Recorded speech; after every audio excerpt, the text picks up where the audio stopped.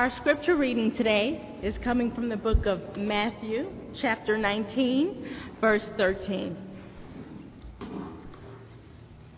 Then little children were being brought to him in order that he might lay his hands on them and pray. The disciples spoke sternly to those who brought them. But Jesus said, "Let the little children come to me and do not stop them. For it is to such as these that the kingdom of heaven belongs." And he laid his hands on them, and they went on their way. The word of God for the people of God. Thanks be to God.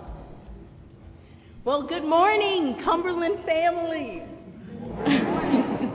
We are so happy to be back here today to share with you a word I believe that God has laid on my heart for you all. As you may know, Micah and Brian are some of our closest friends here in Alabama. So we are always so delighted when they ask us to come in to visit their Cumberland family, to fill in. Last time, my husband graced you all with his presence in this very same pulpit. So, of course, when the ask was put out there by Micah and Brian, Guy looked at me and said, "Your turn." So, looks like you guys are stuck with me today. But I take on the challenge with joy and delight, as it is always such an honor for me to come to the body for the purposes of edifying them in Christ Jesus our Lord.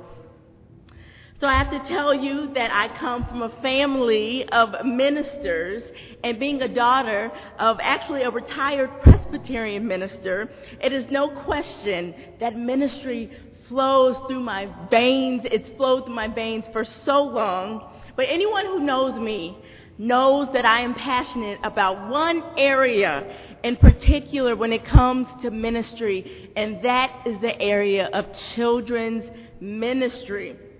In addition to serving in various different contexts to reach the next generation and multiple denominations, I've had the opportunity, by the grace of God, and because God has such a sense of humor, to speak on large platforms, to share my heart in reaching the next generation for Christ.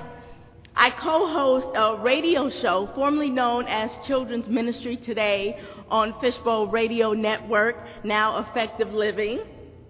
I also host monthly live webinars for the purposes of training children's ministry leaders all over the world on best practices when it comes to reaching children, when it comes to reaching the next generation and maintaining really a healthy children's ministry department.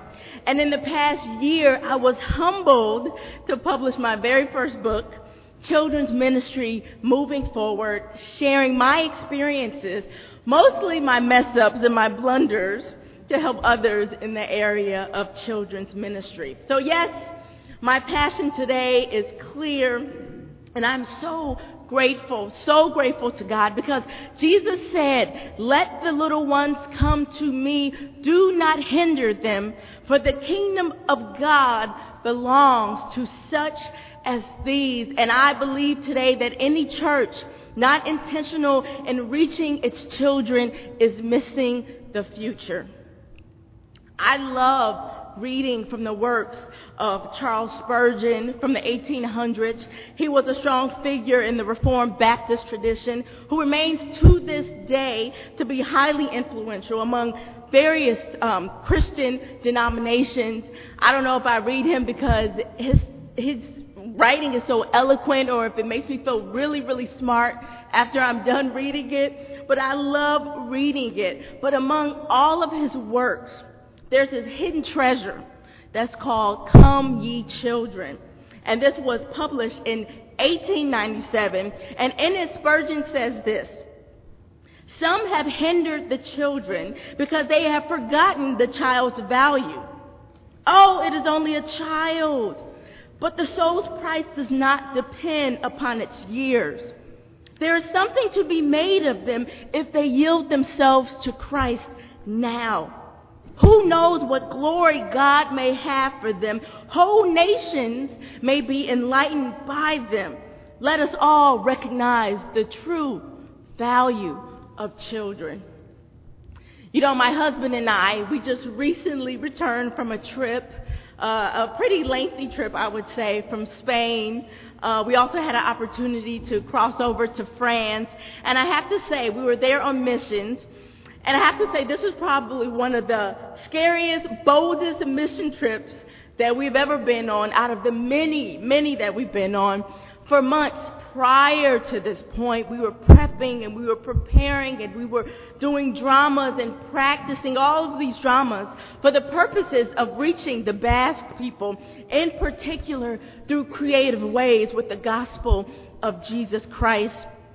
Day after day, throughout this 11-day trip, we went into the festivals, into the highways, into the byways to share the hope of Christ with so many. And I have to say, this was so hard, you guys, because there was so much rejection, so much drunkenness, so much partying, and people who have grown so cold to the message of Christ. But there was one thing in particular that really drew my attention, despite all of that, and it was the children. I can see those little eyes fixed on every move as we performed, as we took turns and we shared our testimonies and had them translated in Spanish. Waiting with anticipation, they sat there wondering what we were going to do next. There was actually an image that was so powerful to me, I actually posted it on social media, and it was a picture of all of the crowds as they're busily hurrying to the next event. We were at the famous, infamous running of the bulls. And as people are running and they're celebrating and they're rushing, in front of us is this tarp that we had laid out. And the tarp was full of children, sitting eyes gazed, watching the drama, listening to our every word, eager to see what was next. It was the children. You know, in the book of John, chapter 21, verse 15, following the crucifixion, Jesus meets with the disciples after his resurrection. And many of you may recall this was Peter's first encounter with Christ after denying him 3 times before the crucifixion. And in approaching Peter, specifically, they enter into this dialogue, a lot of you may remember, where Jesus asked, "Peter, do you love me?" And of course, Peter says yes. And Jesus says, "Feed my sheep." But then Jesus questions him again, "Peter, do you love me?" And then Peter responds, "Yes, of course, Lord, you know I love you." And Jesus says, "Then feed my lambs." Jesus calls us to feed not only his sheep, but his lambs. And it is the responsibility, I believe, of us all to feed the young flock of God. Unfortunately, most sermons preached by the old can go over the heads of the young, whose faith is just as valid in Christ. So we must be intentional in making the Word of God come alive in a way that they can understand. This is actually a joy of mine. I love making the Word of God come alive for children. I have been known to dump multiple body parts in slime to show how sticky sin is. I have done experiments and explosions, make sure you wear goggles, by the way, to show Christ's redemptive work on the cross. And I have had children dissolve magic paper in water to demonstrate how Christ washes away our sins. Whatever you do, make sure, whatever you say, that the children can always understand. How noble and blessed is the Christian man or woman who can speak in a way that is understood and comprehended by a child. It is funny how so many question a child's capacity to come to mature faith in Christ.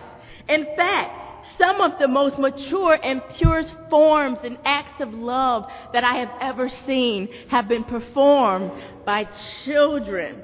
And some of the most immature acts that I've seen, I have to say, I've seen by adults.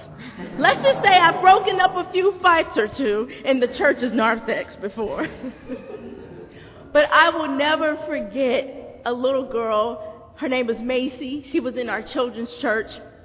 She saw a new girl. She came in and she was scared. And she was just not accustomed to this children's church environment.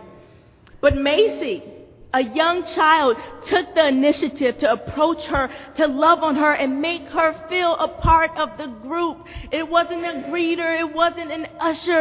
It wasn't a pastor. It was a child. You see, children shouldn't be overlooked, despised, or treated like a nuisance with no real value to the kingdom until they mature. No, to the contrary, I say that children are capable, even while they are still children, to bring glory to God.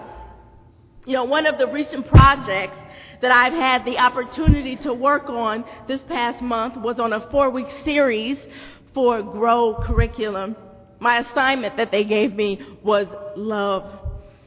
As I wrestled on how to make this timeless truth come alive for children, and it was a wrestle, and I continue to wrestle to this day as the deadline is approaching, I began to reflect on how easily it is for us to forget about this principle as we grow up as adults.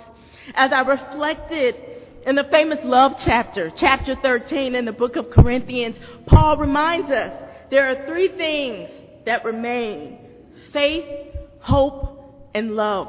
But the greatest of these is love. Love is the greatest qualification for serving children. But we cannot give what we do not have to others. So it's so important that we train leaders, that we train up teachers to love God, to mature in their own faith, so that they can feed our children. Because as you know, lambs cannot feed off of just anything. Too often, and I've been guilty of this, when it comes to children, we rush to put something together. But we shouldn't just put anything together when it comes to the sacred work. We must not offer to the Lord that which costs us nothing. If you have been guilty of questioning the significance of children, do not fret. You are not alone. I am guilty. It's so funny how you grow up and you become a parent. Even the disciples were guilty of turning a blind eye to children, taking for granted their great contribution to the kingdom of God. How ironic Christ's example to us all in the book of Luke chapter 18, where he says, I tell you the truth, anyone who doesn't receive the kingdom of God like a child, this little child, will never enter it. Rather than the child needing to grow up and become a man, the man must grow down and become like a child. You know, I call them the grandparents. They're not my grandparents. They're my children's grandparents, and they're here today after having our kids in Cincinnati, Ohio for over a month and a half. Can you guys just clap your hands for them, please? But it always amazes me. I see the memories that they build for my children. They talk about things that went back in a time that I never thought that they could comprehend and even remember. And I see their grandparents, whenever they interact, Grandpappy, we call him in particular, rolling around on the floor with our son. And I'm like, man, I'm tired just looking at you. But I honor it so much because it reminds me of this very point, how important Jesus is calling us to grow down and become like a child. So I pray today, may parents, as well as those who are called for this is a sacred holy work, to rise up to teach the little lambs of God. To teach them that the Word of God is alive and active, and that this book that we call the Bible isn't an old fable, but that it is a timeless truth, and it is able to help them face the real challenges that they face in this world day to day. May we not forget people like Timothy. The book of 2 Timothy, chapter 3, verse 15, tells us from childhood was he taught the scriptures, lessons instilled in him from his mother Eunice and his grandmother Lois. May we not forget people like Samuel, who was as a child was called by God in the middle of the night. May we not forget people like David, who faced Goliath as a kid when much more mature men who were trained for this heroic work shrunk back. Children are so important. Listen to me this morning. Future evangelists and great leaders of the faith sit among us today, hidden in our families, in our communities, and on the church pew. But how can they learn without a teacher?